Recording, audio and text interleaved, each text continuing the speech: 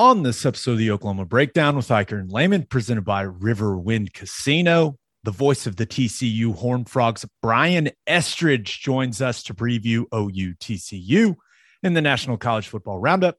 We preview some of the best games in Week 7 of college football, including Oklahoma State, Texas, and Kentucky, Georgia. We wet the beak with Sunday's matchup between the Arizona Cardinals and Cleveland-Browns, and we finish up giving you our winners and losers of the week. Please download and subscribe to the podcast, rate it 5 stars, and write us a good review. Follow the show on Twitter, Instagram, Facebook, and YouTube. Just search Oklahoma Breakdown on any of those, and you'll find us. All right. Our man Michael Hosty will kick this thing off. It's time for the Oklahoma Breakdown.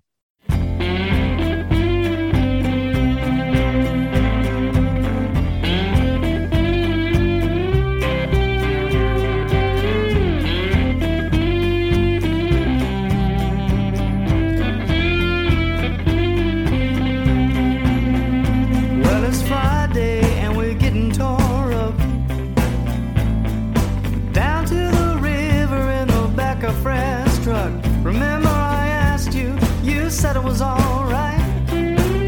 Go get juice down by the riverbed tonight.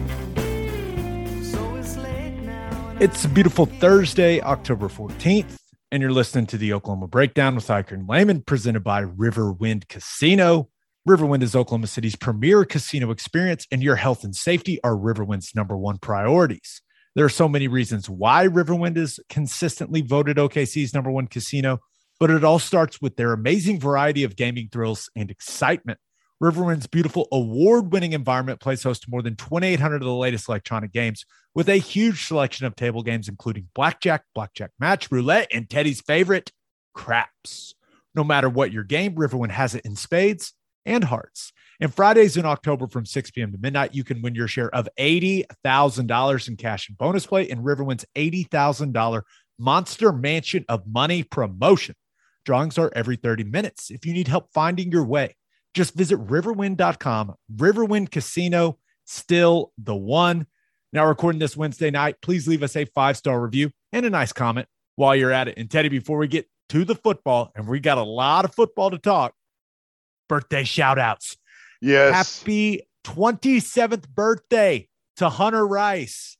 And Hunter, we were glad that we could inform you that Mike Hosty wrote Oklahoma Breakdown and not Stoney LaBrue. So we're here. There's a large segment of people out there that do not know that. The intro song we use is the original. Stoney LaBrue's is a remake. Fun fact. If you didn't know that, now you know. And happy 29th birthday to Stephanie Stern. Happy birthday, Stephanie. Happy birthday, Steph. Awesome. And football talk. It's been an interesting week for Oklahoma. Interesting week. Ted, what happened? Yeah. What are you talking about? You had your show with Lincoln on Tuesday. Anything stand out? Yeah, something did stand out. Lincoln, the way he talked about the quarterback situation in the Texas game gave me a totally different perspective about what I think he may do, or like his line of thinking. He said that, when he took Spencer Rattler out, it was just kind of like last year,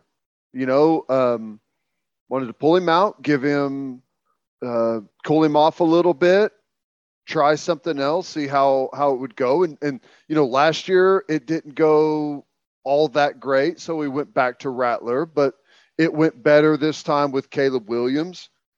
But he said he considered throughout the game maybe putting Spencer back in, and said that he even considered putting him in for the final drive because of the final drive he had against West Virginia. And just listening to the way that he was saying all that, it just made me think that we haven't necessarily seen a wholesale, we've flipped the switch at quarterback and it's not going back.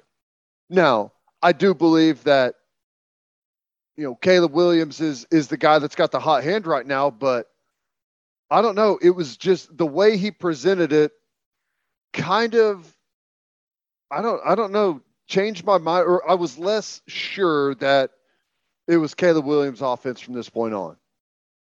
Right. And you have to start Caleb Williams, though, right? Well, yes. But Lincoln, he loves to screw with people a bit. He loves to have an ace up his sleeve. He loves to throw a curveball. And he knows everyone in the world is thinking that exact same thing. So that's why I'm unsure of it now. Like I was dead sure, like without a doubt, you start Caleb Williams. And I still think that that's the case. All I'm saying is I've got just this little tiny part of me that thinks, man, it would not shock me if Lincoln Riley did something different than what everyone was expecting. Yeah, it's obviously going to be very interesting to see what happens on Saturday night. I'll say this. I'll be surprised if we don't see both guys. I mean, I would be surprised if we don't see both guys play, but with what happened in the Texas game, and then Ted, I got a question for you. Mm-hmm. You played 4 years of college football. I played 4.5. Did anyone that you played with ever get a personal day off? I know some guys that took a personal day off on Just their wondering. own. It's like, yeah, I gave him the day. Really? Okay. I don't know anyone that necessarily, was handed a personal day, but I know guys that took them. Just interesting. So it's, yeah, no, I agree. I'm very interested to see what happens. And really, I don't think anyone knows how that is going to go other than Lincoln Riley. I really don't. I don't even think the quarterbacks know. I think it's going to be off of Lincoln's feel for the game. He's the only guy that knows how it's going to go at the quarterback position. No, he may night. start both of them. He may put them both out there at the same time. You never know what Lincoln's going to do, man. Could you imagine the fan reaction, the confusion, the torn emotions? What? It would be confusion at first, but then that place would go crazy, especially if they had some trick play that they hit on. That would be awesome. Yeah, no, I'm with you. I know one thing. Gary Patterson is having to look through a lot more tape. Now, well, he's probably not looking through it. He's probably got GAs doing it for him. But, I mean, you got to go back. I'm sure he's looking hard, and he said basically this publicly. He's probably looking pretty hard at that 2019 game, right, when Jalen Hurts was at quarterback. They were doing a lot more QB run stuff. So it adds a wrinkle to the game. And, yeah, Lincoln Riley's not going to tell Gary Patterson his plan at quarterback. It's not going to happen ever. You know who wouldn't tell the opponent what quarterback they were going to play? Gary Patterson. He would never do it if he was in this situation. So little gamesmanship. But, yeah, that's all anybody wants to talk about is the quarterback situation. But really, I think it's up to Lincoln Riley. I mean, it's that simple. And the running back situation is interesting to me heading into this one, Ted, because Kennedy Brooks coming off a career performance. Eric Gray did some really good things in the Texas game. He was so close to breaking a couple long ones. It will be interesting to see when Marcus Major starts factoring into the running back rotation. Because, dude, I will say this. After seeing him on the sideline at the Texas game, he has added some thickness to him. I mean, he looks different than Brooks. He looks different than Gray. He looks solid, man. He's a bigger back. So I do think with how powerful he's looking right now, I do think there is a role for him to complement those two guys. I don't know how significant of a role, Ted, but he looks like he can help this football team. I'll say that, man. Well, I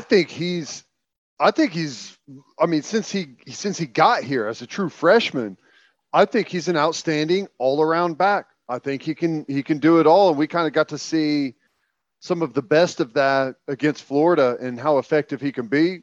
And yeah, man, whenever everyone else is practicing football and you're doing curls over on the side and hitting some bench press and running sprints and doing all those things, it's essentially he got almost an extra summer. It's been a long time that he's been able to sit over there and get the body right. So coming in with fresh legs straight out of the weight room could be a nice little extra punch there.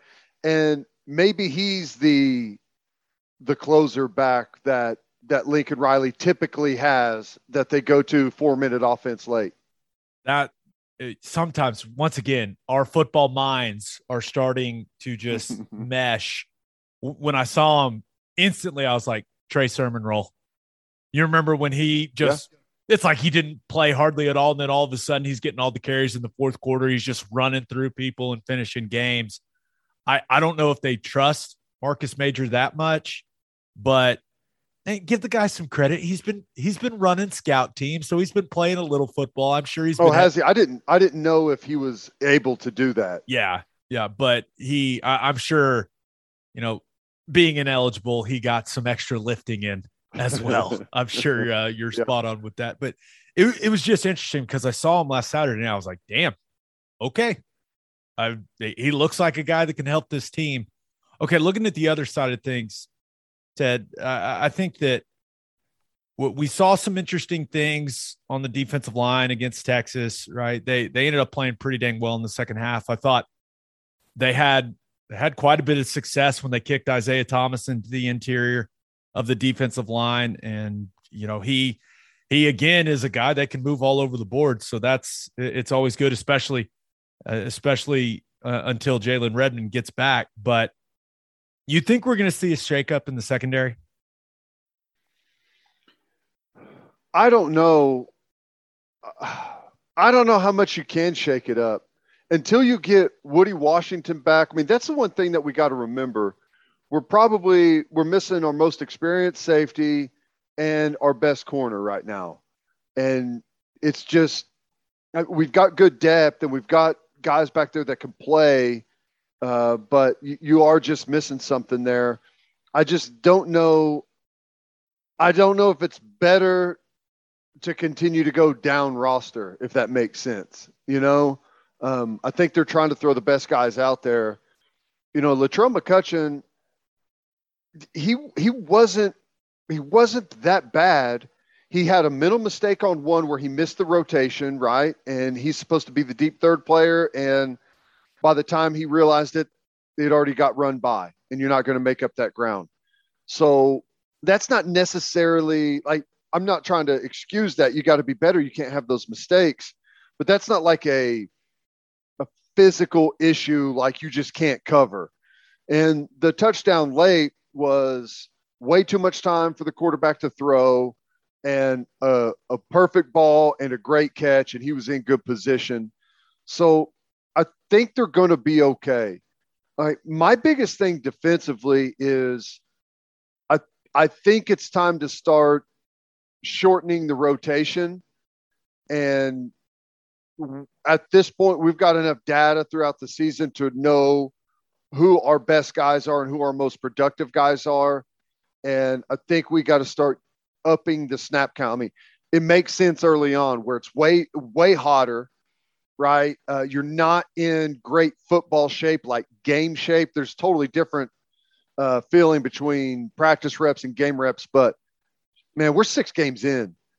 If you can't play at a high level for a big chunk of those snaps, a bigger chunk than what most of those guys have been playing, then there's something wrong there. So I think if we start narrowing that rotation a little bit in the front 7, I think it'll help that secondary out quite a bit.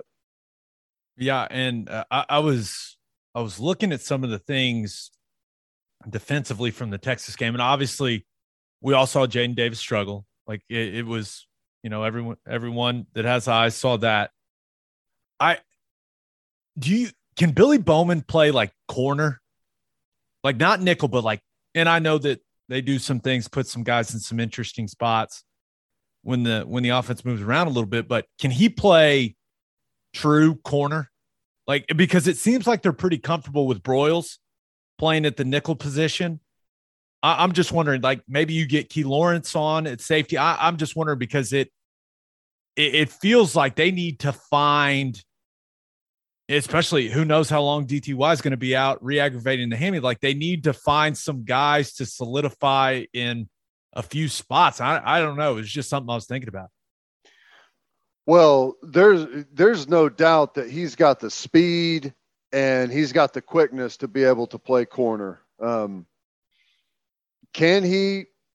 Yeah, I think mentally corner's the easiest position defensively on the field to play of the back end guys, like linebacker, safety, defensive back guys. I think mentally, yeah, you should be able to. It's not that hard. You're either man-to-man with inside leverage or outside leverage. You're a third player, you're a quarter player, or you're a flat player. That's it. There is nothing else. There's nothing else. And whenever you play nickel, blitz, rotation, I mean, you can ask to be a flat player, a third player, like all in the same play with rotation as a deep safety. Now all of a sudden you're up on the line of scrimmage playing the edge as an edge player in the run fit. So mentally, yeah, I don't think there's any doubt. Physically, I know he's got the tools. It's just would they be willing to try that out? I don't know. Yeah, it's just something I was thinking about. Okay, quick scouting report for TCU. Offensively, they play in 11 personnel a little bit. Sometimes they even bring a fullback on the field, but really it looks like their most dangerous stuff is out of 10 personnel. So meaning 4 wide receivers, 1 running back. At points in time, they get those super wide splits with their wide receivers, kind of like you used to see from Bryles at Baylor.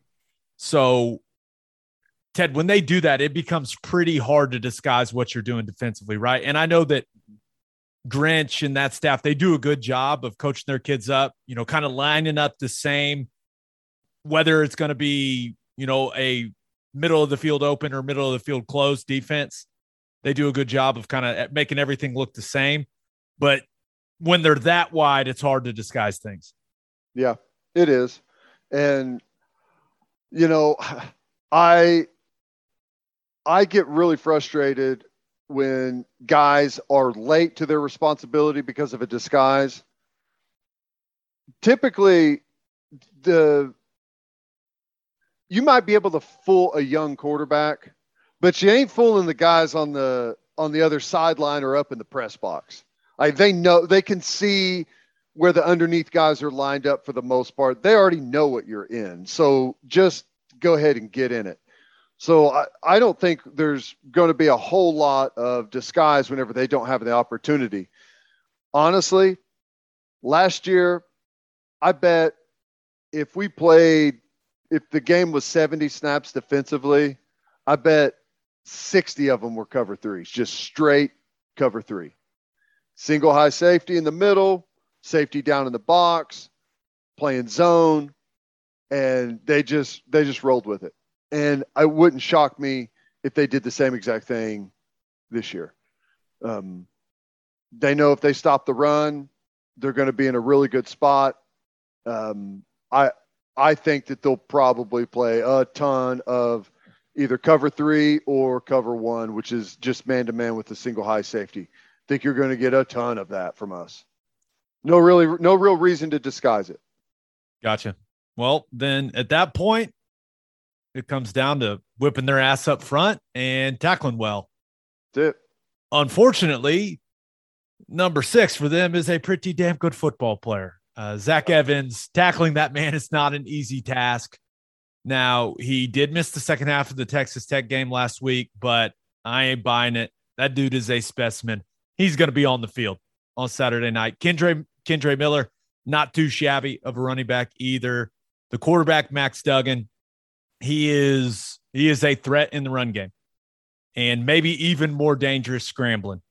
But they've got some burners at wide receiver with Darius Davis and Tay Barber. I also expect their big stud wide receiver Quentin Johnston to play in this game. Duggan has been much better pushing the ball down the field this year. No one in the league, no one in the Big 12 has completed a higher percentage of their passes past 20 yards. Mm-hmm. I mean, he's doing a good job pushing it down the field. That's the one thing that worries you is whenever you are playing single high, whether it's cover 3 or man to man, it's the deep ball that worries you. And if Quentin Johnston's in the game, goes about 6'4" and is a burner, and you're out there on the edge, that can be a problem. But the good thing is Max Duggan absolutely stares down his receivers, maybe more than any quarterback I've seen. He almost got one of his players murdered in the game against Texas. He looked off a safety to the same side that he threw the seam ball on. Dang near got the guy killed. If it was 10 years ago, the guy would probably be out for the season. But, yeah, that is the thing that worries you, though, throwing the football down the field on us, because we are coming out of the last couple of weeks where that's been an issue. Yeah. So we'll see. We'll see what it looks like. But I'll say this about their offensive line. I've been very critical of them in the last couple of years. This group's better. They're more consistent. They do a solid job. They've had some guys in and out of the lineup. They've had guys banged up, but center is a solid player. Both tackles, good players. So this is, in my opinion, this is the best offensive line TCU's had in several years. Yeah, and you pair that with a athletic quarterback and a really good running back. The thing that's going for us is their offense is so incredibly vanilla that it's ridiculous. And that's really not what gives us problems. What gives us problems is whenever you run all kinds of different plays and different looks and different motions and shifts and all of those things. That's what gives us trouble. I'll say this. I think Evans is so much better when they go out of the pistol than whenever they go out of the traditional shotgun and he starts off lateral in the zone game. When he's in the pistol and he goes more downhill, boy, he can get going, turn it into a 10, 15-yard run in a hurry.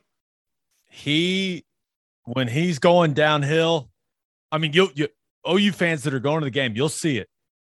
He looks like an NFL running back. You're going to see number 6 and you're going to go, oh, okay. Just physically speaking, he is more impressive looking than Bijan Robinson. He's bigger. His lower half is thicker. He looks like a next level back. So I guess it was a foot. He hits the hole too now. So don't be surprised if number 6 rips off a few runs. Oh, it took me forever to find that stat, but this comes from our buddy Parker, Stats of War on Twitter, big analytics nerd.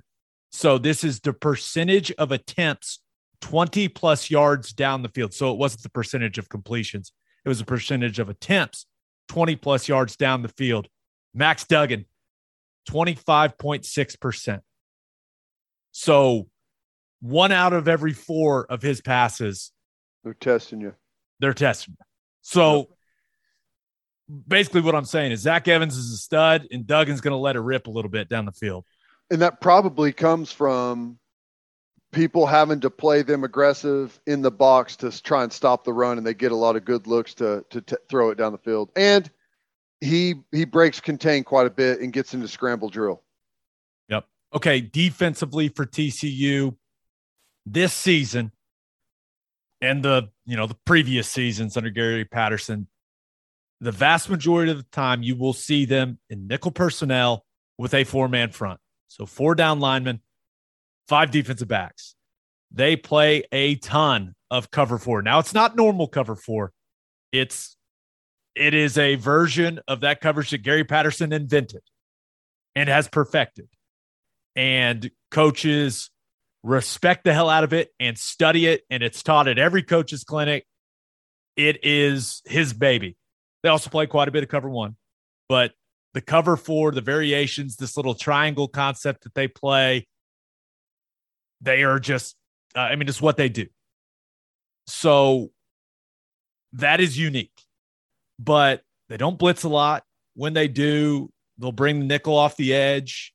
They'll blitz some corners. That's what they do, man. They line up and they don't play a ton of things. But the last couple of seasons when they play Oklahoma, it's not a completely different defense, but they basically play two defenses against OU. And I think it's a sign of respect from Gary Patterson for Lincoln Riley, because instead of their four-man front, it's about 50-50 the last couple of years. They're in the three-man front. They're playing dime, not nickel, which Gary Patterson basically invented. They're playing dime, and they're playing more coverage. So I would anticipate seeing something like that. So if you've watched TCU this year from a structural standpoint, not the majority, but about half the time it's going to look different than what you've seen this season from them, because they play OU differently. What do you think with the way that our offensive line is played? What do you think is the best way to play them, with a four-man front or with a three-man front? I have always been a fan of a four-man front as a center. It's just much easier on the center. Defined. Yeah.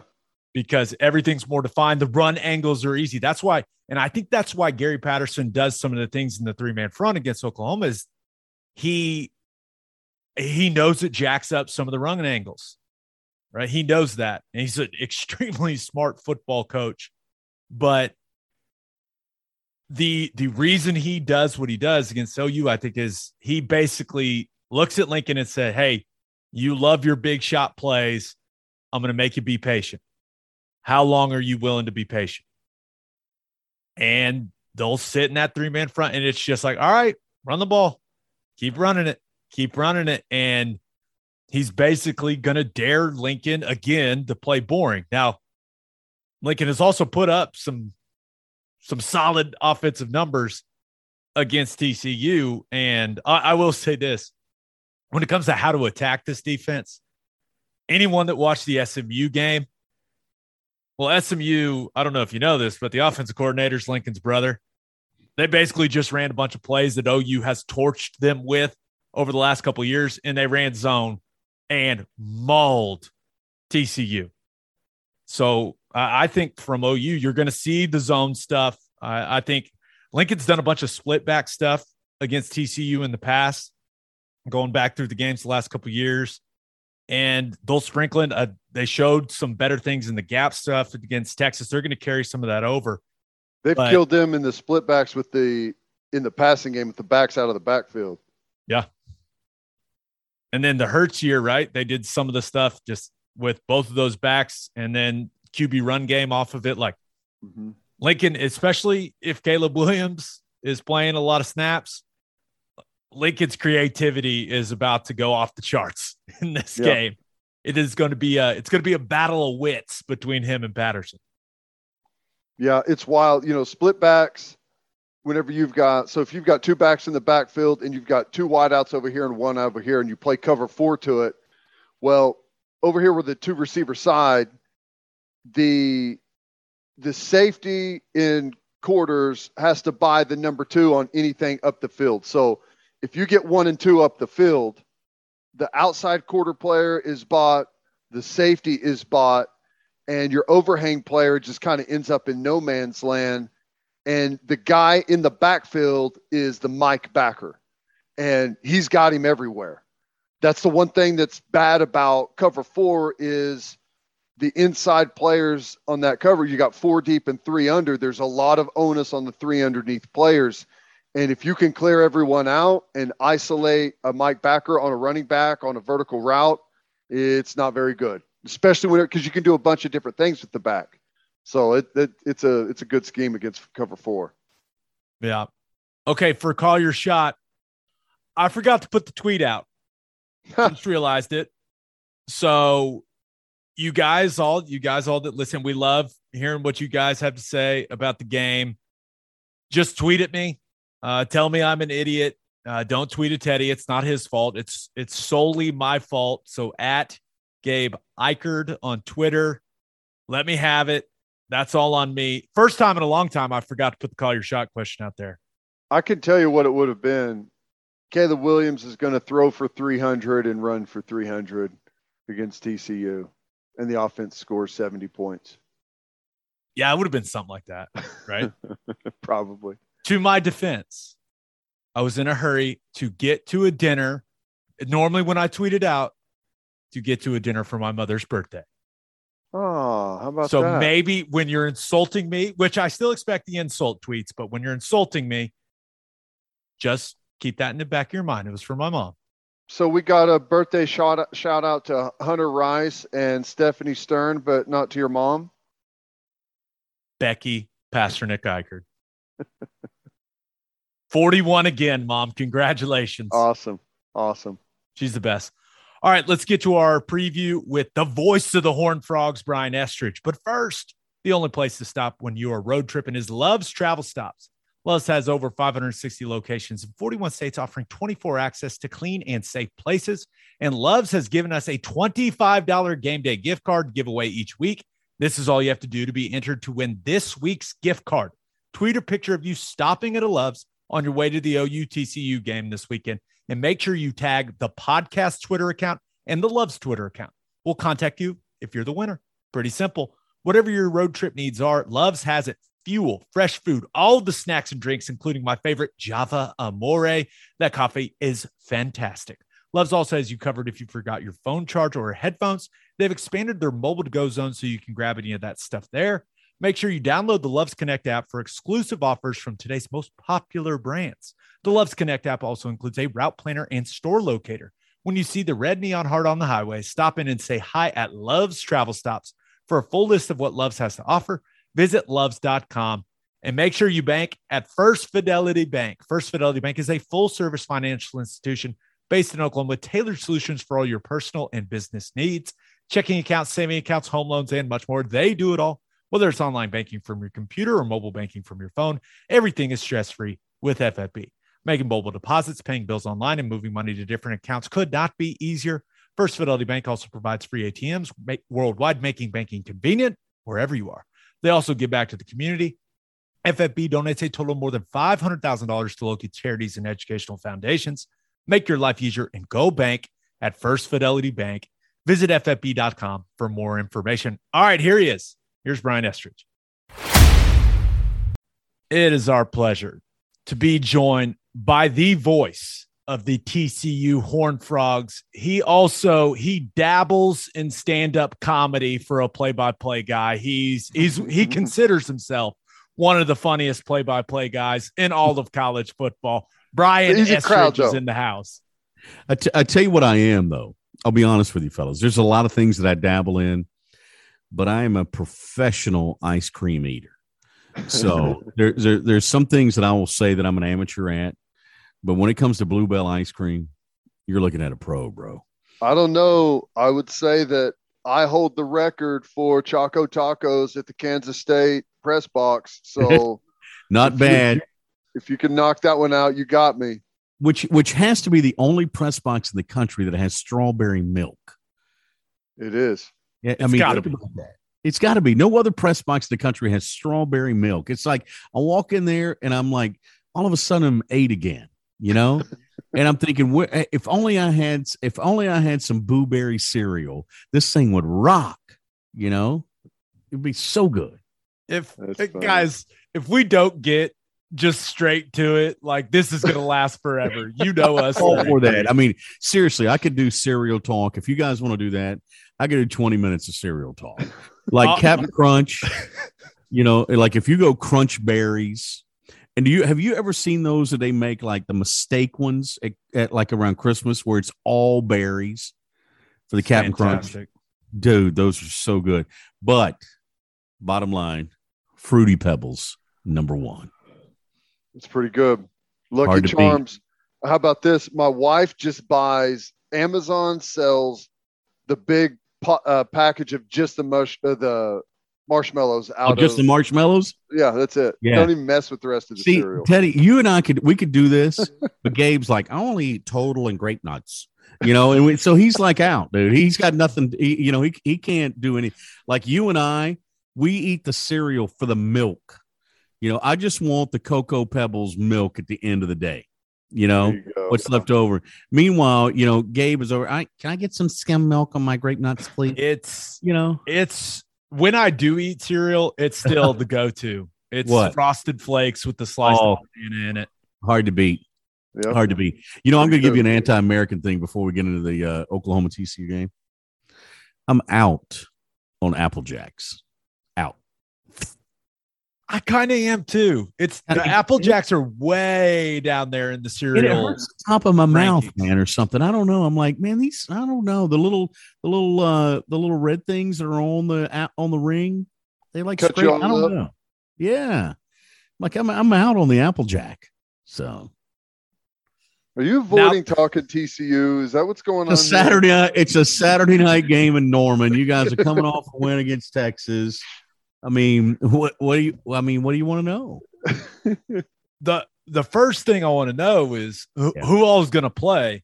That's a for great TCU question. Because I know what Gary said this week about Duggan and Evans and Johnston all being questionable, right? They've been missing. I mean, how long has Bethley been out for them on the defensive line? Noah Daniels has missed a ton of time. Like, Brian, they've had some of their best players miss significant time. Who are you expecting to at least see on the field for the Horned Frogs on Saturday night? Potentially me. I mean, that's what we're down to. I got fitted for a helmet today, which was weird because they called me like at 10:15, said, hey, can you come down here? They fit me for the helmet. I'm like, okay, I don't know I thought it was like a photo shoot or something, but no. Then they took it and they said, okay, to be ready for you Friday afternoon. I'm like, geez. That's what we're down to. No, I think that I think a couple of things. I think some of it might be coach talk. You guys know a little bit about that this week. It might be coach talk, but I think some of it also is legitimate banged up. I mean, let's face it, Bethley's banged up. Kyrie Coleman's been banged up at defensive end. You got Noah Daniels in the defensive backfield that's been banged up. Deshaun McEwen's the guy who's not played the last couple of weeks at DB as well. You got Bud Clark who's banged up in the defensive backfield. I mean, this is a team that's not health wise. When you pick you pick certain parts of this team and they're struggling right now. When you look at Zach, I mean, it didn't play in the second half. What do you say to that? I mean, that's got to be something legitimate. So I think there's some, Max is another one that he's going to fight through. I think he'll be there. But I mean, this team's not at 100%, fellas. Well, if they're not at 100% and you come into town against OU, who's riding high after that big win, just on the offensive side, can they hang if you don't have even just one of those guys? Come on, Teddy. This isn't Angelo State now. I mean, we ain't going that far, bro. This is still a pretty good offensive line. Maybe the most, and you guys know me, I'm a straight shooter. This is maybe the most athletic offensive line TCU's had since I've been here. They have good feet. They love it when this team plays with tempo. They'll play a little bit quicker. They've been banged up a little bit, but what they have shown is some versatility. Guys have been able to move around along that offensive front. So I think it's an athletic group. They have proven that they can run the football. I mean, obviously with Zach back there, that helps a lot. Kendra Miller, with 100+ yards in the second half as well. You saw a couple of the runs that he broke off against Texas Tech. You get DeMarque Foster's a guy who's not getting a lot of touches right now. Amari DiMaccardo has been here for a while. I think they can run the football. Here's what TCU, I think, has to do. I think they got to slow the game down. I think they got to reduce the number of possessions. If they can establish the run game and sort of control the clock a little bit, I think that gives them a really good opportunity Saturday night in Lubbock. But here's the other thing you guys know. I mean, Gary Patterson's teams don't quit. they're not going to walk in there thinking, oh shoot, Teddy said we're going to get our butts beat by 40. Then they're not going to think that. They're going to go into that game thinking they're going to win. And Gary's going to remind him about Ty Gunn winning there. In what was that? I get the years wrong. Was that 2005, something like that, going up there and winning?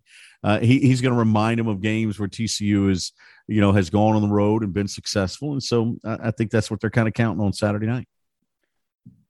I like what I've seen from the offensive line, Brian. You're right. I think it's the most consistent group they've had in quite some time. Just snap after snap, putting good stuff on tape, but I really like what I've seen from Max Duggan, man. And of course he brings a lot in the run game, right? He's a tough kid, but since when does he throw such a good deep ball, man? I mean, he's pushing it down the field. Do you remember, Gabe, you and I had this conversation at Big 12 Media Days at Cowboy Stadium? I remember we talking about, okay, I think you even said, hey, does Max take that next step? And I said, okay, define that next step. Is that a baby step?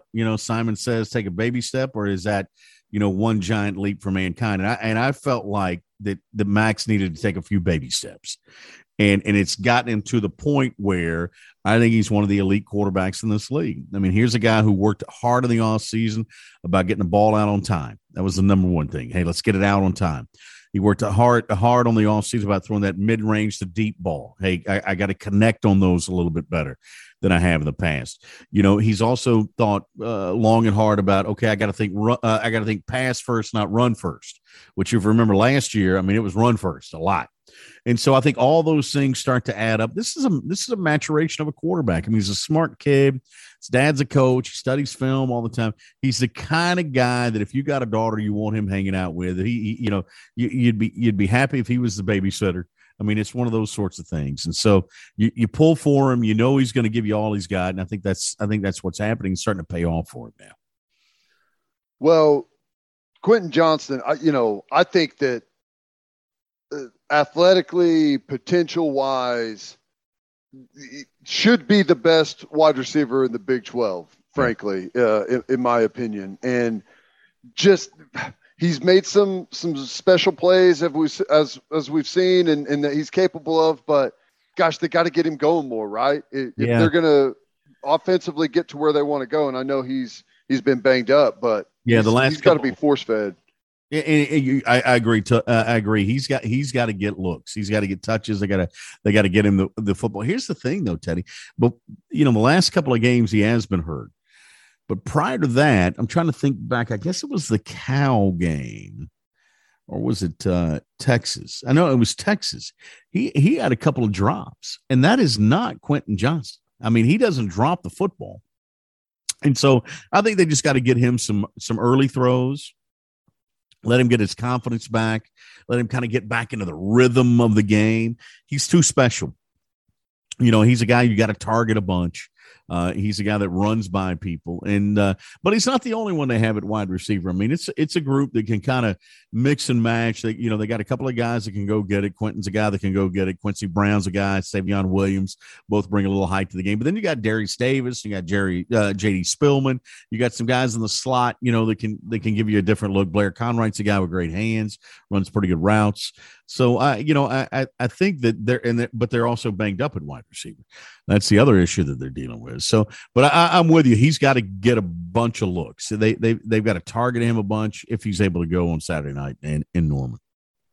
I know that he missed the second half of the game with the foot against Tech, but I'm choosing to believe that we're going to see number 6, Zach Evans, in this football game, Brian. And boy, is this kid a freak. Yeah, he's a special at the running back position. I mean, you've been calling TCU games for a long time. Where does he kind of like stack up in the special players you've seen on offense for them?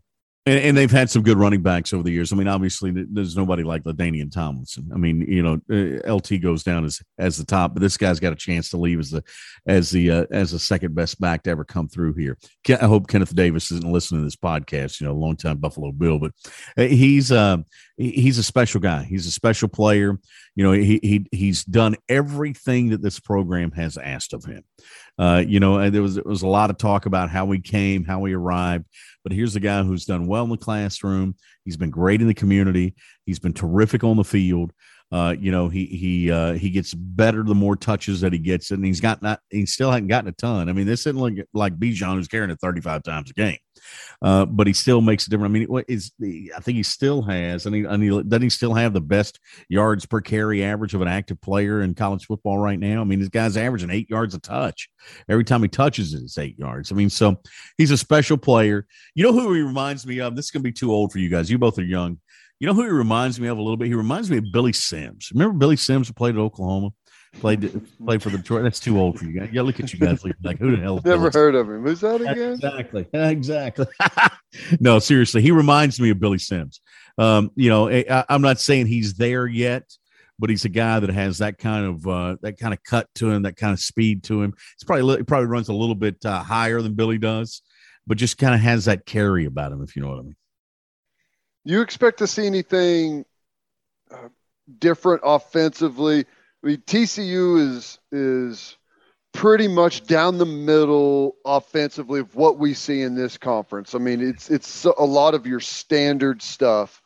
Oklahoma has trouble when people change it up whenever they throw different personnel groups at them, shifts and motions, and just some different type of things. Do you expect them to maybe get out of their comfort zone a little bit offensively and show some different things? Yeah, not Gary Patterson style, not Jerry Kill style. Jerry's kind of the head coach for the offense at TCU. That's not his style. He's gonna line up and try to beat you. He's gonna run the football.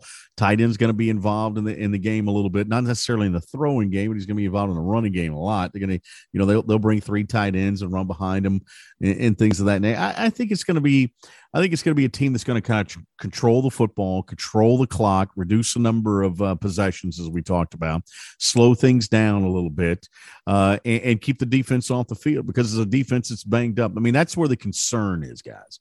Let's face it, the way they're banged up in the defensive backfield without Corey Bethley along the front, Kyrie Coleman not at 100% at defensive end, the longer they can extend their weight to being on the field, I think that's better for TCU. Yes, but they're not going to show up in the wing tee, Teddy. I know what you're thinking. They're not gonna do it. Okay, so looking at the defensive side of things, Brian, you mentioned Corey Coleman missed a lot of time this year, but we did see him against Tech, and certainly looks like he can still play. The guy that, just such a quiet year from O'Shawn Mathis at the defensive end position.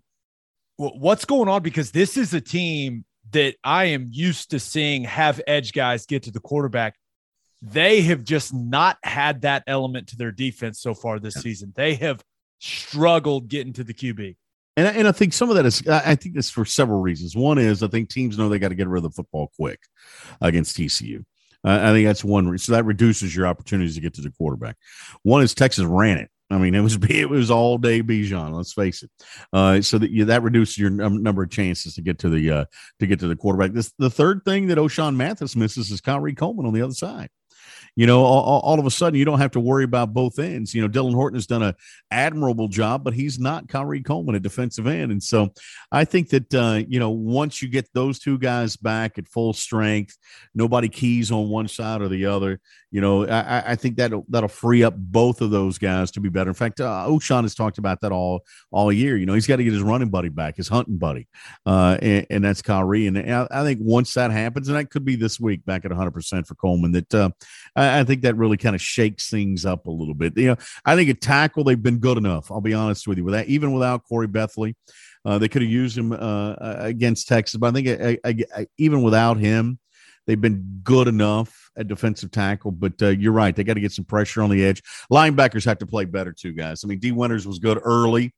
But then he kind of went into a little bit of lull. He came back a little bit at Texas Tech, but team misses Garrett Wallow. Let's face it, Garrett Wallow is a special player at linebacker, made a bunch of tackles. They missed a bunch of tackles at linebacker. And when you do that, and then you got young guys in the defensive backfield, that can cause problems. And I think that's what TCU's been dealing with. What's the talk down there about defending quarterback at Oklahoma? We got 2 different guys that offer 2 totally different looks. One guy is an absolute animal running the ball. The other guy's more of a pocket guy. What's been that? What has that discussion been like this week? Well, it really hasn't been that. It hadn't had to be that too much of a discussion because we read the Oklahoma Student newspaper and they said Caleb Williams is the. Am I wrong? I mean the paper said Caleb Williams. I mean, I'm looking at my chart. I got Caleb Williams running with the ones. Am I wrong there? I mean, it's so good. I mean, it was a public building, and no staff members said they couldn't watch. So I got Caleb Williams with the one. So I don't, I don't know who else you prepare for. Listen, I think TCU thinks they're going to see both of them. It'd be crazy not to play both of them, and they're both talented quarterbacks. I mean, if I had two guys that could play like that, I'd play them as well. So, the thing that Gary talked about on Tuesday at his press conference was, I mean, does it matter? Yeah, they kind of give you a little bit of different look, but Lincoln's going to do what Lincoln does, no matter who's out there. So you just got to prepare for Oklahoma. You don't prepare for Spencer. You don't prepare for Caleb. You prepare for Oklahoma. And I think that's what TCU is trying to figure on you. Okay. I got a question about one guy on the defense. It seems to be the guy that, when people talk about TCU defense right now, he's the guy that comes up. Travius Hodges Tomlinson. Yeah. How good is he? Right. He's not the biggest guy in the world, but he seems like he's just always there making plays on the football. He's a pro. And I didn't know that. I'll be honest with you. He was a late offer. He was I'm trying to think, where was he going to go? Fellas, he was going to go. Baylor was involved a little bit. I'm trying to think, but I think he was going to go to like Stephen F. or somewhere like that. And TCU came in way late. Obviously, he's a nephew of LaDainian. And they came in late on him, and then he has turned into a player. He has worked his tail off, guys, and he's tougher than nails. As he likes to say, I'm just a dog out there. That's his, I'm just a dog, and you got to have some dogs on defense. But he's a guy that'll play in the parking lot. It doesn't matter when, where, how, what time, where. He'll play you anytime, anywhere. It doesn't matter that he's undersized. If he's matched up against a 6'5" guy, he's going to fight that guy. He might be hitting him in the hip, but he's going to be fighting him. He's just got that about him, and he's a gamer. He comes up big in games. And so, yeah, I think the guy's going to be a pro. We've had some scouts who've come through who said they really love him, that they think he's working his way well up into the draft.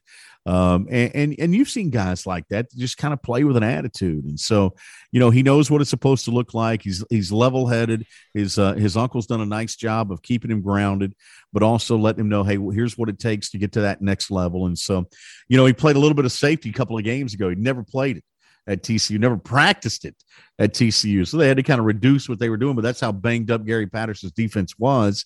But that was a Texas game, and I think he finished with 9 tackles. So it's kind of any game you name for Trey Hodges Tomlinson. He's the guy that if you could bottle him up and have 85 of them on your roster, you'd take it. You mentioned offensively, the game plan is possess the football, slow the game down, keep the defense off the field, and that's been the formula to at least give yourself a chance late against Oklahoma. And we've seen a bunch of teams do it this year and have success. And, we're in a dogfight in the fourth quarter. Now, the defensive side of that equation has been play soft, play really conservative, play off, force everything underneath, try and keep the big play from killing you. And, 5-6 yard runs, we're okay with that because we're going to make them do it all the way down the field. Shockingly, Texas didn't do that. Texas came out and was aggressive as hell. It was weird. But it worked. It worked early too. Yeah. I mean, it works until it doesn't, and you give up those big explosive plays, those big long runs. But is that what you expect TCU to maybe do there is trying to keep everything in front and calculated risk? You gotta be aggressive at times, but not just the main focus is don't give up the huge chunks. I think that's safe to say. I mean, I think Gary over the years, I think early on, and I've been with him his entire time as a head coach here at TCU. he is not as much of a risk taker as he was, and I think that comes with age, doesn't it? For all of us, look at Teddy's investments, Gabe. I mean, look how conservative he's gotten. I mean, it's a lot of money, but I mean, it's like a pyramid, a little bit up at the top where you're aggressive. Right. And it's a lot of money that he has in there, but he's real conservative with it. And I think Gary Patterson's the same way. I think he's gotten to the point now where I'm not going to blitz you on every down. I'm going to drop 8, and that happened. It's funny. We were at Tech last week, and we talked about the TCU got beat 70-35 out there. Sonny Cumbie was the quarterback back then, and TCU was up early and got beat 70-35. And after that game, Gary Patterson changed his defense, his mindset a little bit, and you saw a lot more of dropping 8, rushing 3, kind of developing that and coming up with a scheme to handle those sorts of offenses. And I think he's more and more comfortable with that. Now, does that mean that he won't dial up the heat every once in a while? No, he will. He'll take some chances, and he's going to try to fool you with it. But I think you'll see more of what West Virginia did as opposed to what Texas did defensively against Oklahoma. Does that make sense? Yeah, definitely. And we'll let you run after this one, Brian. For whatever reason, when I hear Gary Patterson talk about Lincoln Riley, and I hear Lincoln Riley talk about Gary Patterson, with Gary having his reputation defensively and Lincoln having his reputation offensively, do you feel, and I know coaches say they treat every game the same, but do you feel like both of these coaches, they feel like extra challenged when they're going? Because that's the sense I get. Yeah, I think it's because I think that's a total respect issue. I think it's because Gary knows, hey, this guy's a really good offensive mind. And I think Lincoln knows, hey, this guy's a really good defensive coach. And so because of that, when you play the best, when you're going up against the best, I think it adds a little extra something to it. I don't think it's recruiting wars. I don't think there's bad blood. I think it's genuine respect. And when you hear these guys talk about each other, I that's what I get. I don't know if you guys read it differently than I do, but for me, that's what it comes across as. And so I think Gary Patterson, whenever he plays guys that are known as offensive gurus, you get a little extra something out of it. And so I think that's the case when TCU plays Oklahoma, and it's Lincoln Riley. And let's face it. I mean, Gary is a guy who has made a living, and like a Teddy Lehman size living. He's made a really good living, knowing that he's not supposed to be here, or at least people telling him that. Hey, you weren't supposed to be a head coach. You're not supposed to be at a Power 5 school. TCU's not supposed to be all those things that he's kind of chipped away at for 2 decades. And so he sees Oklahoma, and he sees Texas, and he sees blue bloods. And so as a guy who's always been fighting uphill, he's going to fight a little harder in those games. And I think that's why you see what you see out of Gary Patterson in those. Well, can't wait to see you Saturday, man. When are you coming down? I'll come down Saturday. I mean, there's it's a legal issue there in that state. I can't spend the night. It's no big deal.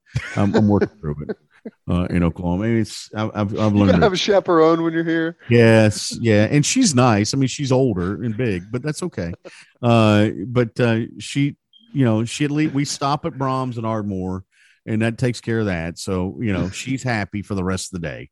And then we roll our way on into Norman. So it works out okay. So, and then they eat a bowl of Fruity Pebbles. Exactly. No, you know what I was thinking while we were sitting here the whole time we're having this conversation? I'm like kicking myself in the butt here. I'm like, how do you not bring up Cinnamon Toast Crunch? That's a good point. I mean, seriously, what did we just do? 20 minutes. I'm going, dadgummit, Estridge. 20 minutes, and you didn't even bring up Cinnamon Toast Crunch.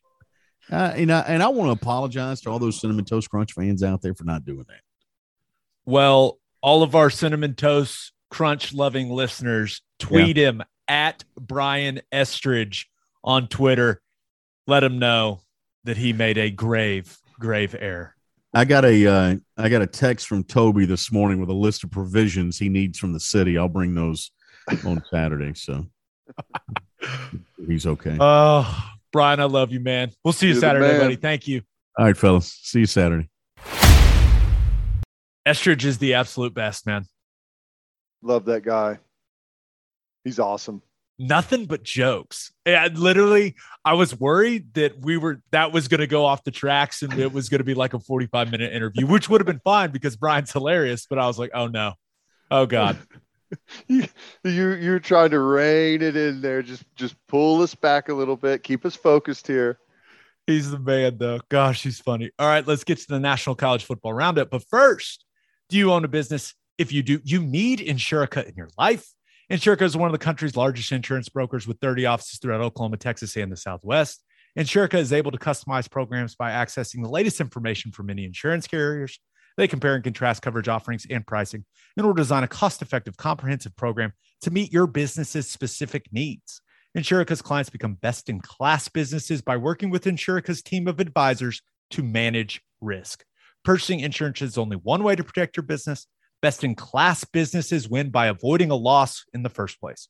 If your business partners with Insurica, you'll save huge amounts of money and take back control of your total cost of risk. I'm an Insurica client, and you should be too. If your business wants to be best in class, connect with Insurica at insurica.com. That's INSURICA.com. And here is the moment you have all been waiting for. Take it away, Ted. 3, 2, and 1. Guys, it's still warm outside, and you know what that means. It's hard seltzer season. And there's only one hard seltzer that we drink on this podcast, and that is Sonic Hard Seltzer from Coop Ale Works. It's perfect for any occasion. We drink it by the pool, at the lake, and at the tailgate. You can buy 12 packs of the iconic Sonic drive-in flavors like cherry limeade and ocean water, or you can grab a citrus variety pack or a tropical variety pack.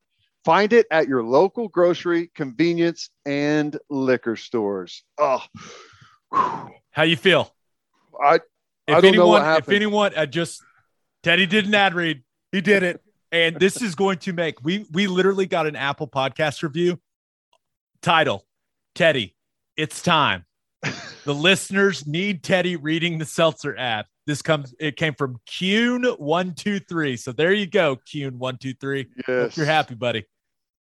How'd it feel? You good? Everything all good? I think it went okay for the first time around. There was a couple of problems in there that I've got to work on, but I think we'll get it. For the first time, not bad. Okay. You can make it your own. That's your read now. That's all you. You got it. Okay. All right. National College Football Roundup. Number 12, Oklahoma State. Yeah. They didn't play last week, but people may have forgot. They're number 12 in the country. Undefeated. Oklahoma State at number 25, Texas. Texas a 5. Some places 5.5 point favorite. This game is so interesting to me, man. Texas coming off a physically taxing and emotionally devastating loss where they blew a 28-7 lead to their arch rival. Oklahoma State had a bye week. They were getting fresh. They were getting their legs back under them. And I'm sure they are feeling rejuvenated. And they've had 2 weeks to prepare for this Texas team. Now, just from what we saw in Dallas, Texas' offense, they have found a rhythm, right? Bijan is legit. He's going to rip off long runs. There's just no stopping it. Xavier Worthy, he clearly can take the top off of a defense. And even though he got hit a ton, like Casey Thompson he's playing some good ball, man. Almost 400 yards and 5 touchdowns, no picks. That typically wins a game easily. Typically. So sorry. How unfortunate they didn't get it done. But after what we saw Kennedy Brooks and OU do against Texas's defense, I can't imagine, Ted, that OSU is going to change their formula that's been working for them. And that formula is run the rock with Jaylen Warren, limit the number of times Spencer Sanders has to throw the ball, and play great defense. I think this is going to be a great game. I don't trust Spencer Sanders at all, but maybe Tay Martin bails him out and goes up and grabs one, high points it, and prevents him from throwing an interception to Texas. But I have trusted Oklahoma State's defense up to this point. Couple weeks to prepare, getting a little healthier. I don't think I can bail on him now, Ted, especially being a road dog, which they're the higher ranked team. They're probably going to feel a little disrespected as well. And I picked Oklahoma State to finish ahead of Texas before the season in the Big 12. So I've got Oklahoma State. Yeah, I think I'm leaning the same way. The running game, Texas, they just have a hard time, man. Defensively, they don't tackle well. I mean, Overshown plays his tail off. He's a really good player. But outside of that, they don't tackle very well. And if you're not going to tackle well, then you're going to give up a bunch of yards in the running game to Oklahoma State. I think it's close. I think it's much lower scoring than our game with them was. And and I know this is a huge ask, but as long as Spencer Sanders can't have really bad turnovers for them, if they can limit that, I think they probably win the game. Let me ask you something. It's an 11 o'clock kick. Will let's say Oklahoma State goes down there and handles business and looks good doing so, and Texas can't stop them running the football. Is there any outcome in this game that can change your opinion of what you think of OU, or maybe even if Texas goes and looks great and just maybe stomps Oklahoma State? Will you be looking at this game to maybe bolster your opinion one way or the other on Oklahoma? Yeah, I think it's only natural, right? Yeah. I mean, we just saw them. I was just down on the field, right next to those kids from Texas. Like, still feels like that game was yesterday, doesn't it? Well, it lasted like 10 hours, right? I mean, it was the most emotionally draining game I've ever been a part of. The game was a weekend. It was the whole weekend. It was ridiculous. It took like 2 days to recover from it. And I wasn't even drunk. Like, I was just there talking on the radio. Like, what? But I will, and I think so. Mike Gundy, and he said this publicly, they played good defense. He knows this is a different kind of test than anything they've seen up to this point, right? He basically has said, hey, we're going to find out what we're made of defensively against Texas. If OSU goes out there and holds Texas to like 14 or 17, I'm going to be looking at the Oklahoma defense going, yeah, okay. Now, I don't think that's going to happen, right? I think Texas is going to score some points. I mean, they got a lot of talent, but it wouldn't shock me if OSU held them under, 21. I wouldn't be stunned, but if that happens, I will be like, I thought remember when this Oklahoma defense was supposed to be the strength of the football team? Texas offense didn't look great against TCU. I mean, Bijan ran it well, but. And TCU gift wrapped them a couple of scores in that game with special teams mistakes. Yep. And terrible turnovers. Turnovers. So, I mean, that's why I'm so interested in that game. Because not only I think we're going to learn about Texas, we're going to learn a lot about Oklahoma State, but I think you're right. I think there's going to be something to take away from that game for OU. And I guess we'll find out if it's positive or negative. Yeah. I don't know. It would be kind of a gut punch to my confidence if Texas goes out and does not look good against Oklahoma State.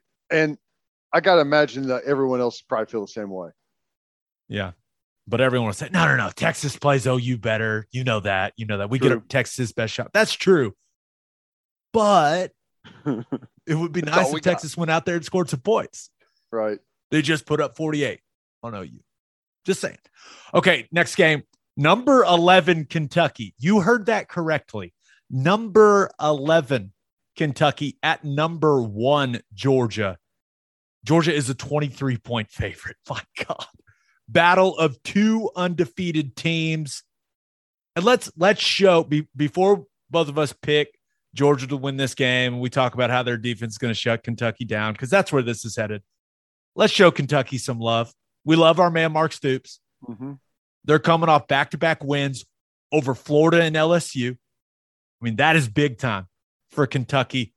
Some people may only know their quarterback, Will Levis, for eating weird stuff on the internet. If some people may say he put mayonnaise in coffee and drank it. It was really weird, but he He also had 5 touchdowns against LSU. And he can run it a little bit. He's tough. Like, he's fun to watch. But Kentucky, this is what they're known for now. They're known for their play along the offensive and defensive lines. Like, they have made a reputation of being tough-ass dudes along the line of scrimmage, and they're putting a bunch of dudes in the league.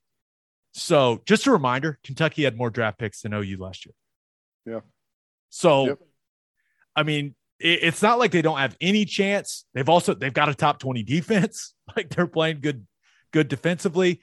Chris Rodriguez is a really good running back. How good, you ask? He's leading the SEC in rushing. Wan'Dale Robinson, he's having a career year at wide receiver for him. That all being said, they're playing the best team in the country in Athens, Georgia. I expect Kentucky, even though I think Chris Rodriguez is a good player, I expect him to struggle running the football against that Georgia defense. I expect them to continue their dominance. We'll see if it's our boy Stetson or JT Daniels. I would go with Stetson Bennett. I like what he brings as an athlete to the position, but they're just going to hand it off to the law firm of running backs. White, I can't even speak. White, Cook, Milton, and what's the last one? McIntosh. Even though I think McIntosh had a hammy last week and didn't play, but whoever plays quarterback will make the necessary throws. Georgia's going to win the game.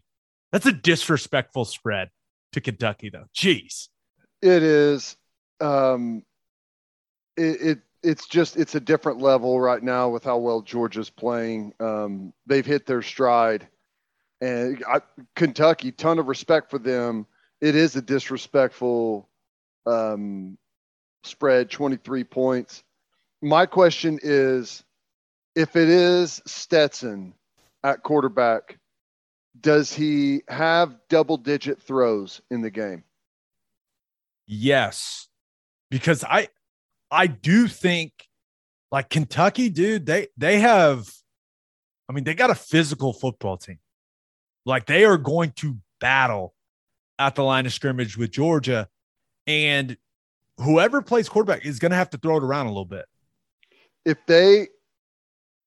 If Stetson Bennett has more than like 12 passes, they don't win that game by 23. I agree with that. I don't think they're going to win it by 23.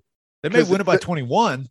If they're up by a big margin, like they will not throw the football at all and not give them a chance at all to stay in the game. White, Cook, Milton, and McIntosh, the Georgia law firm of running backs. Okay, so normally this part of the pod, we do 3 games at least, right? Those are the obvious 2 on the slate, week 7 of college football. So I picked, I was looking at the other ones, and there's not really any other great games. BYU at Baylor is interesting, but that game lost a lot of sizzle with BYU losing to Boise last week. Ole Miss at Tennessee.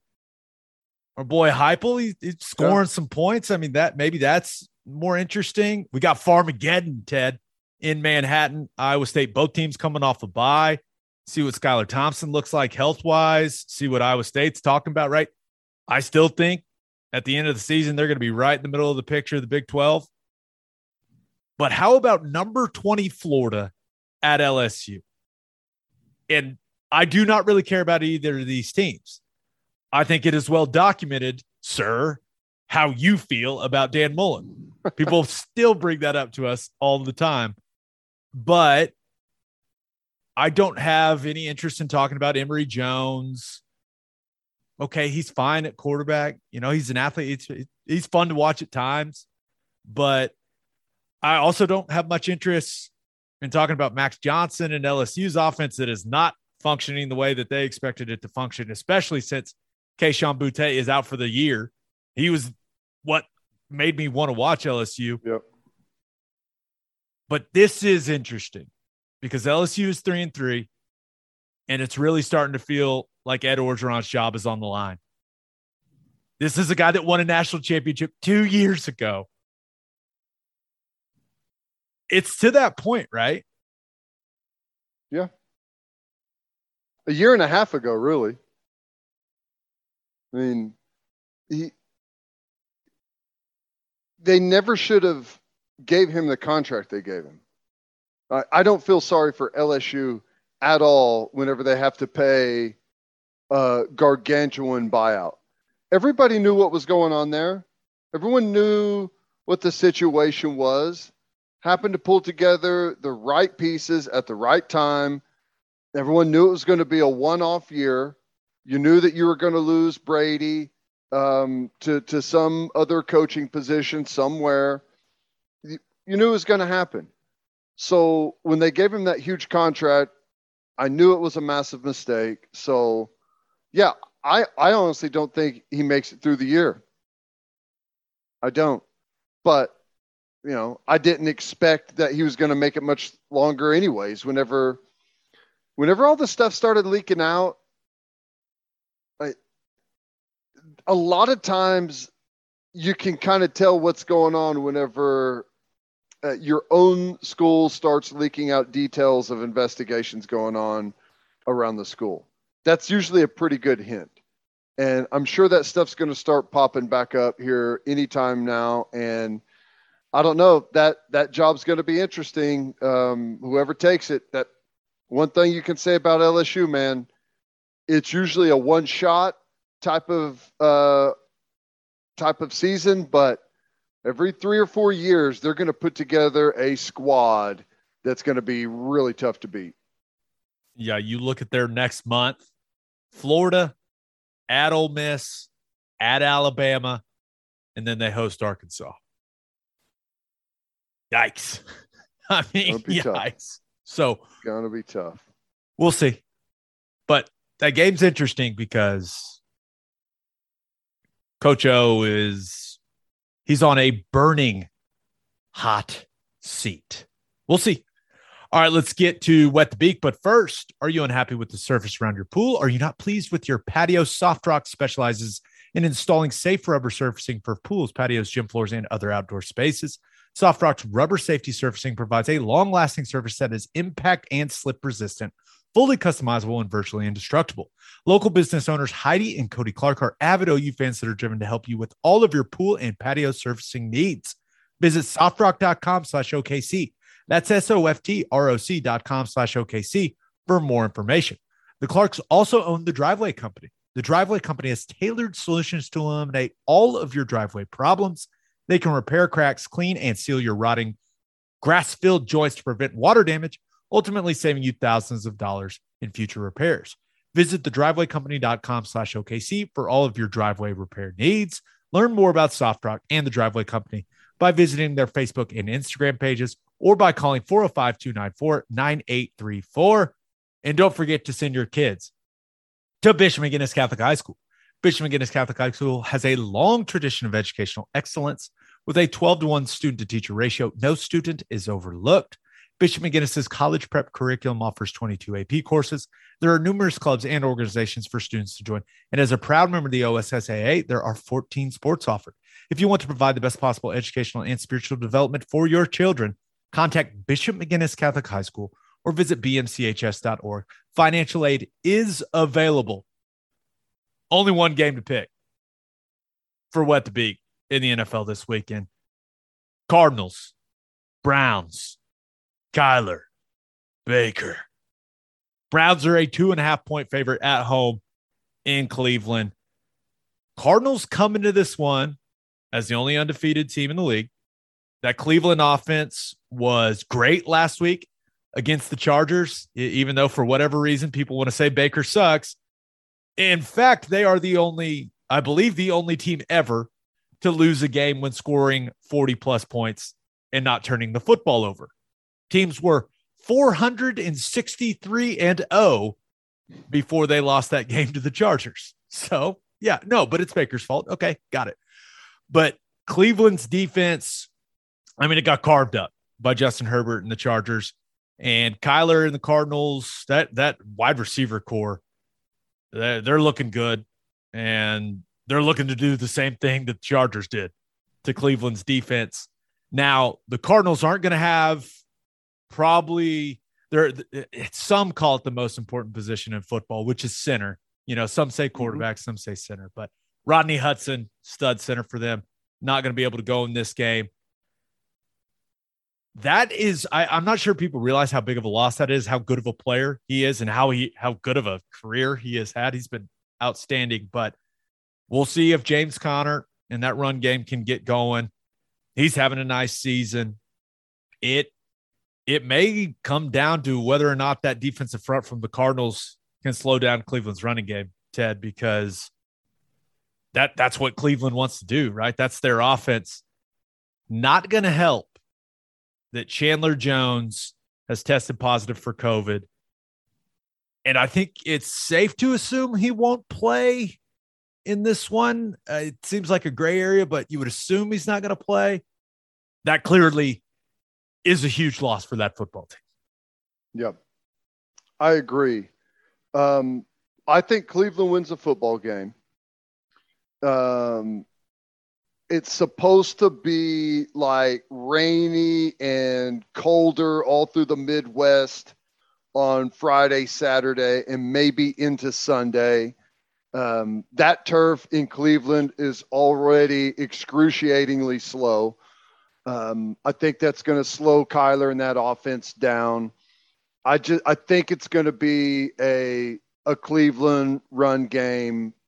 Like they're gonna put on a display with that running game. Baker's not going to have to air it out a ton, although as he proved against the Chargers, he still can. But I think it's going to come down to who has the best defensive running game, and I still think it's Cleveland. Am I crazy? And I know the Cardinals are undefeated. Am I crazy to think that Cleveland's a better football team? Like, I think they're a better team, and that's why they're going to win the game. No. I know it's a week by week league, but I mean, just the way that their roster is built, I think they have a better team. I would probably feel differently about this game if it was in Arizona. Not just that it's a home game, but played indoors. And I know that's not a turf field, but I think that suits Arizona. It's a super fast track. Have you ever played in there? We played. I played UConn in a Fiesta Bowl in there. Oh, wow. Okay. Yeah, so, remember when UConn had a football team? Yeah. It's rock hard and it's really, really fast.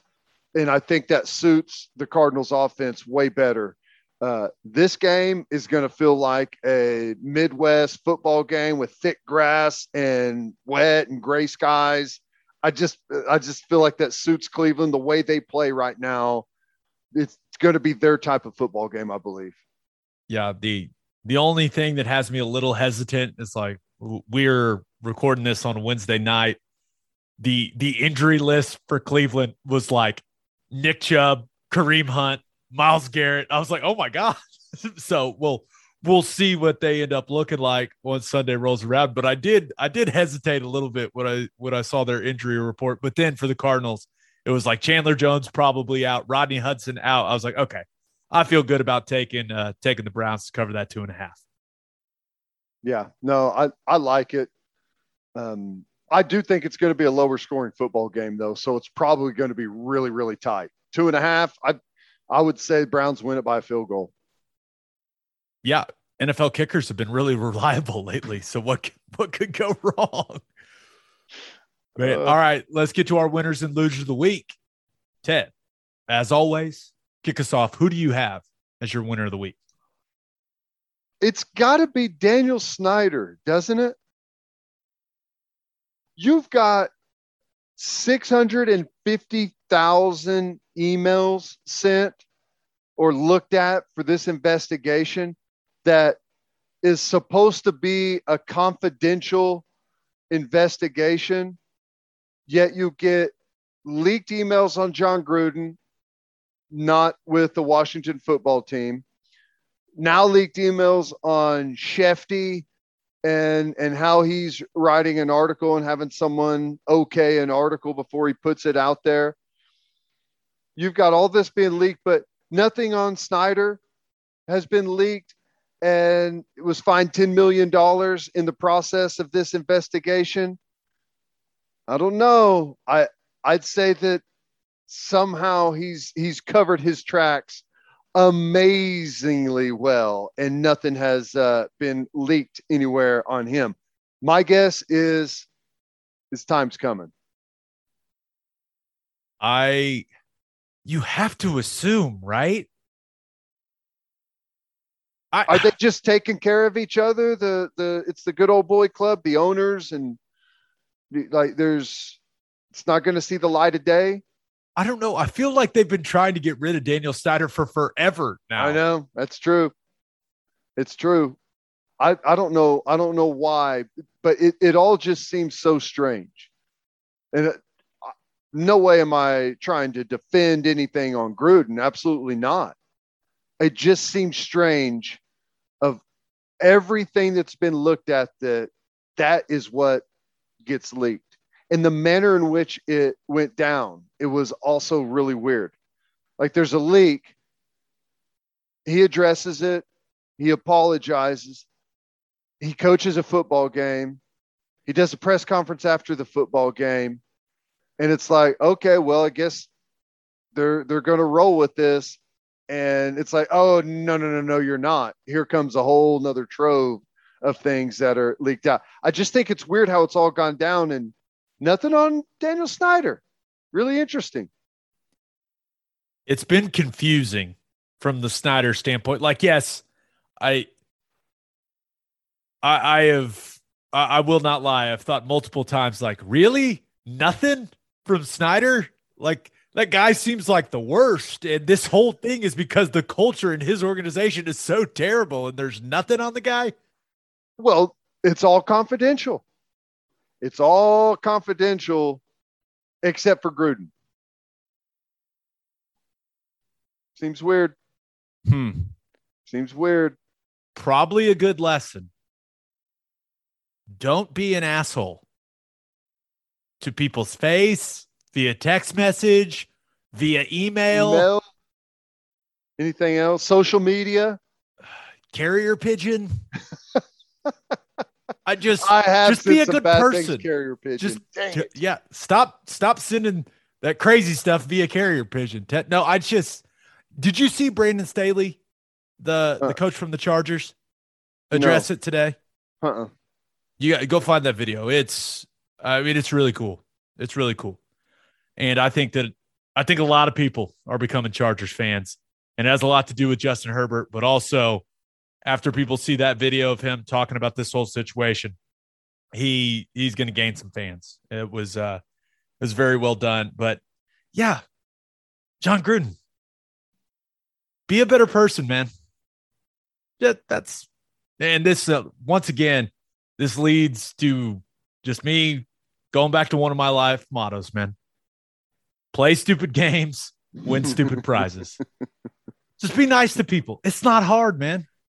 It's not. And I think I'm saying man so much because I'm talking about Gruden. Man. Come on, man. Come on. Daniel Snyder, they're coming for you. It's coming. I'm telling you. But he has to be the winner right now that he's skated through this thing super clean. Somehow squeaky clean. Like the most disliked guy in the NFL, except for Roger Goodell, probably. And squeaky clean. Interesting. All right. Who do you have as your loser of the week? I had to go with James Franklin. And it's really the whole situation. It's not necessarily James Franklin. Kirk Ferentz was asked a question. And he addressed it in his press conference and basically alluded to the fact that Penn State guys were faking injuries in the football game. And then James Franklin was asked about it, and he pulled some piece of paper out of his pocket and went into some big long spiel about everything. But here's the thing, man. If you lay on the field and stop play and then come back in the game on the same series or even the next series, I'm pretty much saying that you're faking an injury or you just lack any amount of toughness at all. And that's really my frustration is when you lay on the football field, not every time, but almost always you are saying, my day here is done. I get annoyed whenever I see guys laying on the field, walking off, grabbing a Gatorade, getting a squirt, and then jogging back on the field 2 or 3 plays later. That is one of my biggest pet peeves. Did you see how Kurt Ferentz phrased it? That the crowd was booing them because they smelled a rat. Thought that was so funny. But you know what I'm saying? I mean, and I get it that the offenses, but Iowa's not like an up-tempo offense or anything by any means. And I understand whenever an offense is just like running you up and down the field, like you've got to figure out a way to slow the game down. And I know that that's one of the ways that people do it, but I don't know. I am just not a fan of that at all. Yeah. Faking an injury to slow down an up-tempo team is known as the Von Miller around the Eichert household. Yeah. And he admitted, I was teammates with him in Denver. He admitted to doing that. So was that 2010? 11? I don't know. It was at Kyle Field. Habron snapped the ball over. Landry's had the first play of the game. Not good. Because 11 was at home. That's when Broyles got hurt. Yeah, that sounds right. Yeah. I don't know. We've gone down a weird rabbit hole here. Yeah. But if you're faking an injury on a football field, or if you're not even faking it, but you lay there and have people come out, walk you off, and you come back into the same series, loser. All righty then. You're such a tough guy, man. I love it. You probably drink. You never did that. Did you ever do I never that? got hurt. I actually, the one time I actually got hurt was my rookie year, 3rd preseason game. Blew my knee out, and you're done. I was walking. I was on the ground. I was like, that doesn't feel good. The trainers started coming out. I got up and started walking to them. They're like, you okay? And I said, pretty sure I just blew my knee out. And the look on the trainer's face is like, what? I was like, yeah, I think. Like, I was like, something's really wrong. And and I walked over to the training table. But that was just my experience. I don't consider myself a very tough dude. I mean, I'm pretty soft, let's be real, but I don't know. Maybe I am tough and I just don't know it, Ted. Look at me. You're a lot of people, and I've heard this thrown around out there. People think you're a hard ass, just straight up football guy. That is if my wife heard that, my God, she would laugh. That's hilarious. All right, Mr. Hardo Lehman, you're probably a whiskey or bourbon drinker if I had to guess. So you should stop what you're doing. Head to your favorite liquor store and buy some Balcones products. You got to grab some of Balcones Lineage single malt whiskey. It was just voted one of the top 20 whiskeys in the world by Whiskey Advocate, and you'll be shocked by how affordable it is. Also, you got to snag some of Balcones Baby Blue Corn whiskey. It's made from blue corn. That's the fancy corn, and that's why it has won more than 25 awards. Last but certainly not least, you got to buy some of Balcones Pot Still Bourbon. Its big flavors make it the perfect bourbon to drink year-round. In 2012, Balcones Single Malt won the Best in Glass competition, beating brands like Johnny Walker and Macallan, and became the first American distillery to win the competition. This stuff is the real deal, people. If you love great whiskey and bourbon at a great price, then Balcones products are the only way to go. The whiskey may be made in Texas, but the owners are from Oklahoma. To find a liquor store that has it, visit balconesdistilling.com. All right, for my winner of the week, thought about going with Adele, man. Our girl Adele announced that her new album dropping November 19th. So start getting your emotions ready, Ted. She's been off for a long time, right? For like new material, 3 right? years. Yeah.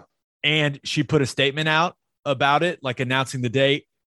The statement was all kinds of emotional, bro. So you know the album is going to be got a lot to fire. sing about.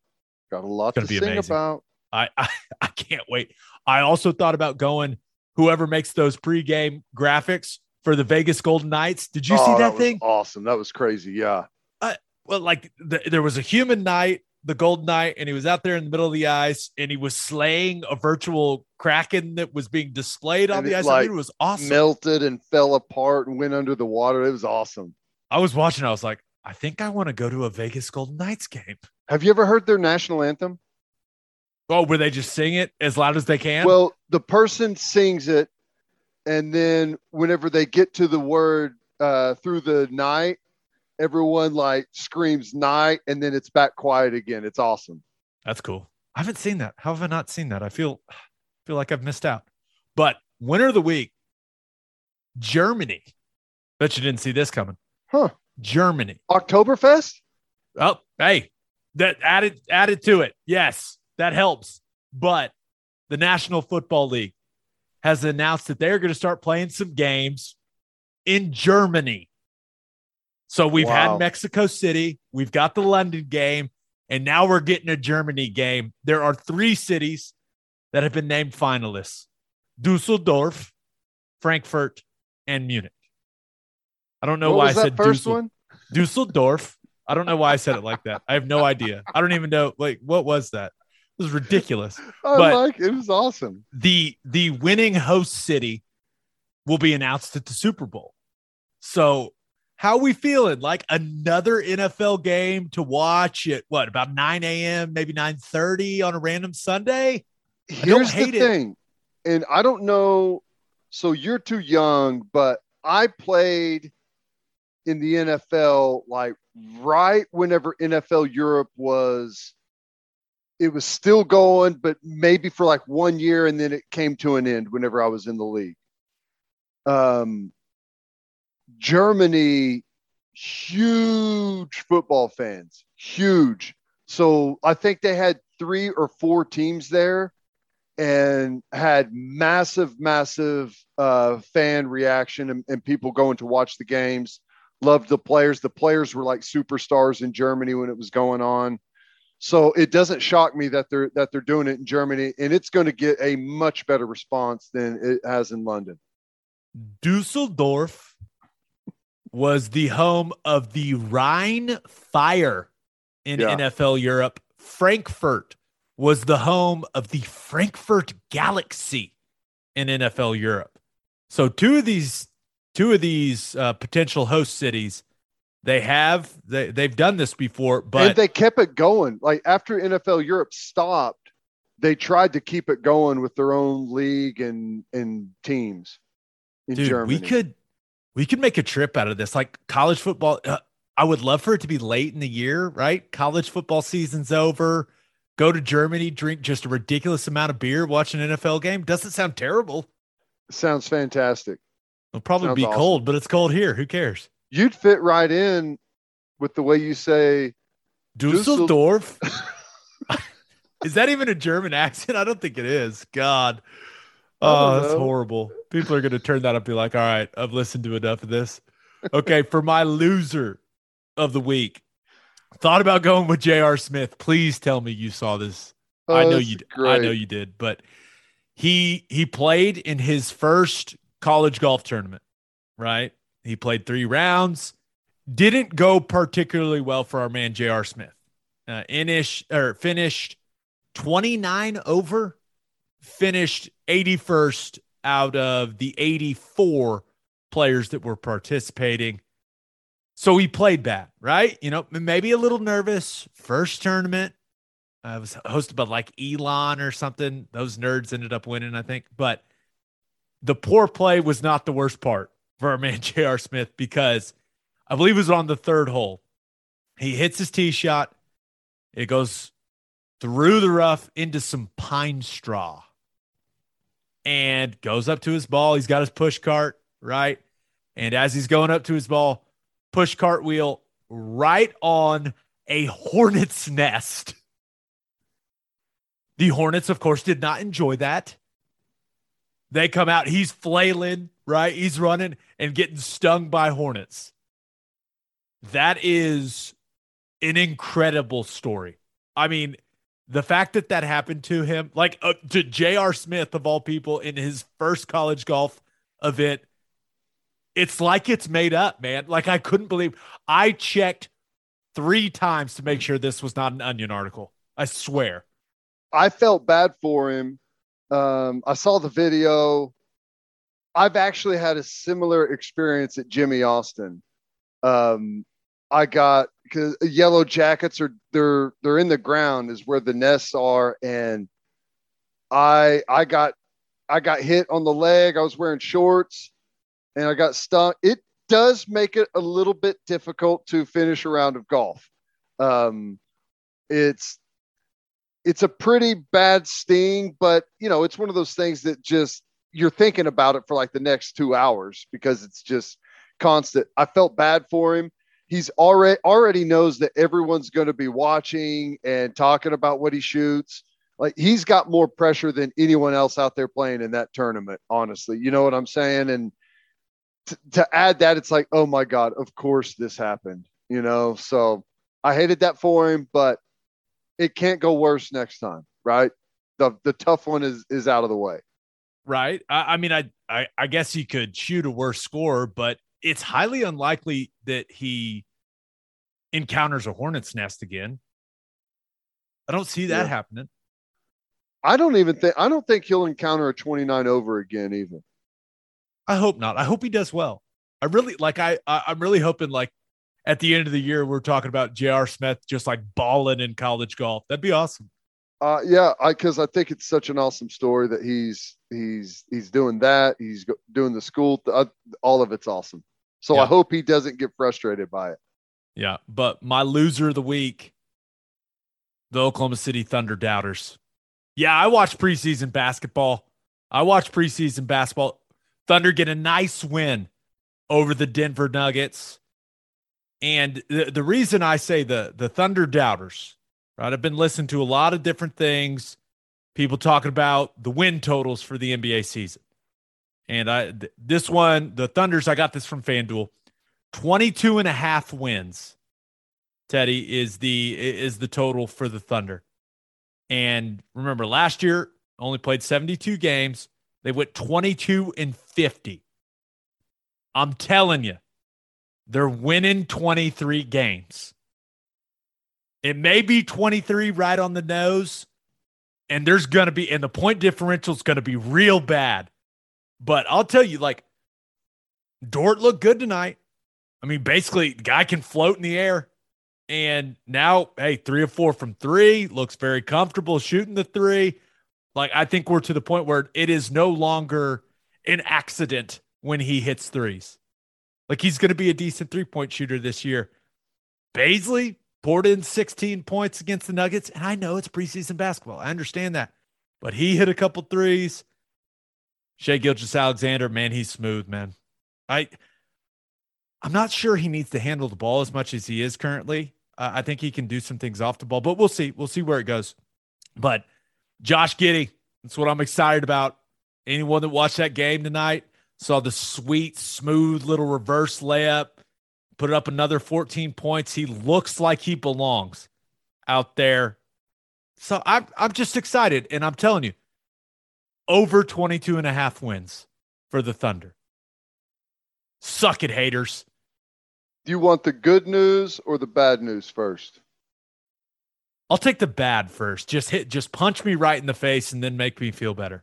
The bad news is you can't just throw a tanking season or group of seasons onto a fan base that's been winning at a high level for an extended amount of time.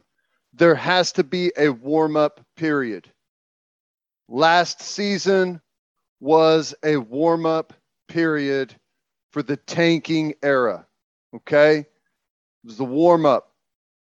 And frankly, they screwed around last year long enough to cost them some spots in the draft. Not happening this year. Shai Gilgeous-Alexander is going to have a nagging hamstring and lower back and may have to have thumb surgery. Something. He's going to miss 3/4 of the season. That's just how it's going to go. And now, And he will have to go to Dusseldorf for treatment. Yes. Yeah, he's going to be he'll be out of the country. He's going to have to get like stem cell treatment or something out of the country. The good news is that with this information, I'm making you a lot of money by betting the under win total. Okay, so you're saying that you at least let them win 23 games, man. Come on. They can. You're saying we don't want them to. I'm saying they don't want them to. We don't want them to, and they don't want them to. They are capable of the over. You are correct. There's no doubt they're capable of the over. But they don't want the over. We don't want the over. They've got enough picks. I want to watch them win. Damn it. I know. I understand. It's going to take some time. I understand. But I get excited. I'm sorry. Hey, You're right. You're right. They need to be terrible. But if you want to enjoy this, well, I don't know if it would make you enjoy it or not, but take the over and cheer your ass off, man. Yeah, that's what I'm going to do. I'm going to emotionally hedge here. Yep. I'm going to take the over. And then, it's not like I'm going to put a bunch of money on it. Well, how much fun do you want? How much do you want it to mean every night? Okay. If you want it to mean a lot, you're going to have to invest in this thing. Yeah. I'll sleep on it. I'll get back to you. All right. On that note, episode 155 in the books. We'll have a new podcast that'll drop Monday morning. Of course, we will recap OU-TCU. Just a reminder, you can hear Teddy from 2 to 6 on 94.7 The Ref, and you can hear me from 3 to 5 on Sirius XM Big 12 Radio, channel 375. Hope you all have a great rest of the week. Have an awesome weekend. Until next time, we appreciate y'all for listening. And do what you always do, Oklahoma. Take care of each other.